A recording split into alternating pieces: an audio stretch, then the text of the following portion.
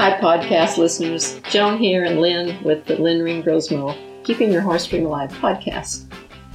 Lynn, at one of your recent clinics, you had a person ask you to define more a topic that we had talked about early in our podcast, and that was positive tension. And so that's a worthy topic. So what is positive tension, and if we can get it, how do we get it? Well, that's a good question. I made this in reference to a podcast that we did, and I never did define it. So when we talk about positive tension in riding, we're talking about using our body in a productive, athletic way, which if you said to someone, just relax, relaxation would mean a lack of tension, period. So the person would flop onto the ground, I guess, and lay there relaxed. It's like Savasana in yoga. Yes. So when we talk about positive tension, we're talking about a calm emotional state, so that muscular tension is not created from nervousness, but it is created through correct posturing in both the horse and the rider, which requires use of certain muscle groups at varying times. So we use that term positive tension to describe that state of balance in the body that requires us to engage, like, for example, our core when we ride. Our core, our stomach's not hanging over our belt, all flopped over. If we're riding well, we've engaged our core muscles. But that doesn't mean we are mentally and emotionally tense.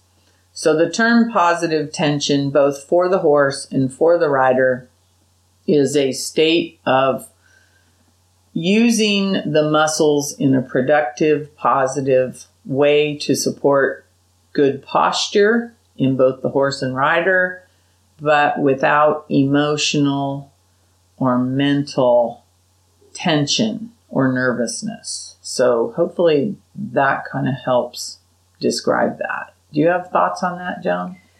Well, I know I've been trying to experience it, and I think part of it is that it comes down to the horseback riding is work. It's not something that's like you're sitting in a lounge chair and going with the flow or sitting in a swimming pool. No, it's work. So the idea that you are actively engaged with your horse, actively engaged with the footfall, actively responding to what his motions are and how you want to correct it. So that seems to me also all part of the equitation skills that you develop as you get better. Yeah, and I think there's a certain amount of, there's a place in your mind when you ride, when you really connect with the horse physically, and the horse is in a good posture and you're in a good posture, where you're not holding your breath. It has to do with breathing. It has to do with being in a rhythm with whatever's happening. And so you're fully present. I think there's a component of being fully present, not thinking ahead, not thinking back at what just happened, but being in the moment with the horse, but in a very calm mental state. So there's a physical activity going on within your body and the horse's body, but that there's not additional unwarranted and unwanted muscular tension through either party. And I think that comes about when we can sort of let go of our mental process and start to feel more what's happening with us. And I sometimes feel like I bypass my brain a lot of times. I just let the horse give me information, and then I let it just kind of go through me back to the horse without getting too intellectual about it. Sometimes I think when we get inside our head too much, we get tight physically because we're trying to process intellectually too much rather than feel. So that probably leads us to that elusive topic of soft feel. But I think positive tension actually helps us find feel.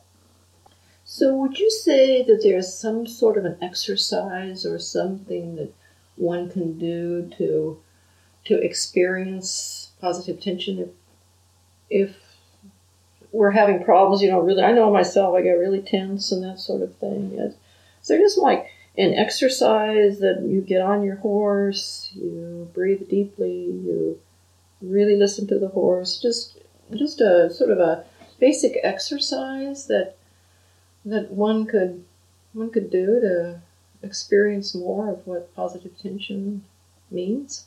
Well, I think you kind of described it. It's about breathing deeply and consistently, because that helps relax. And I think actually it has an impact on our mental and emotional state as well. But it's also about listening and listening to what the horse is saying. When I first get on a horse, I'm not trying to make something happen. I'm just going, who are you today? How do you feel? How are you? It's sort of like reintroducing myself to someone I haven't seen in a while, or even I saw them yesterday and I go, well, how's it going today? And then listen to the answer. And what answer are they giving you? Today's a great day, or today's not so good. Maybe I don't feel so well, or maybe I feel great and let's do something fantastic. And that kind of helps me direct where we go with whatever it is we're trying to accomplish.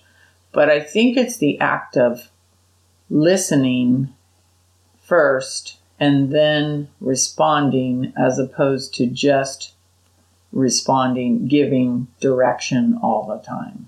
I think in positive tension in your body, there's a receiving of information as well as giving of information. And I think that's an important piece of it. So it's also very much an awareness of your own body. Yes. Because if you're not aware of what's going on in your body, you're not going to be able to listen to the horse. Correct. I think horses teach us about ourselves.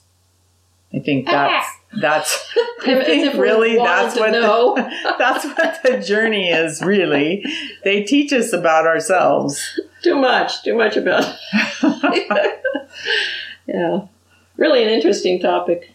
Yeah, I think it goes deeper than just the muscles in our body. But those of you that do yoga or any other techniques to relax mentally and emotionally, but still be an athlete physically, there's a whole mindset that goes with that. And that's what we're talking about when we talk about positive tension. So then as you get off the horse, you tell them, tomorrow you're going to ask me how I'm doing. Yeah. Turnabout's fair play. I'm tired of asking how you're doing. How am I doing? I think they try to tell us. We just have to listen. Okay. Well, that brings us to the end of this podcast. Thanks, listeners, for listening, and we'll catch you next time. Thank you.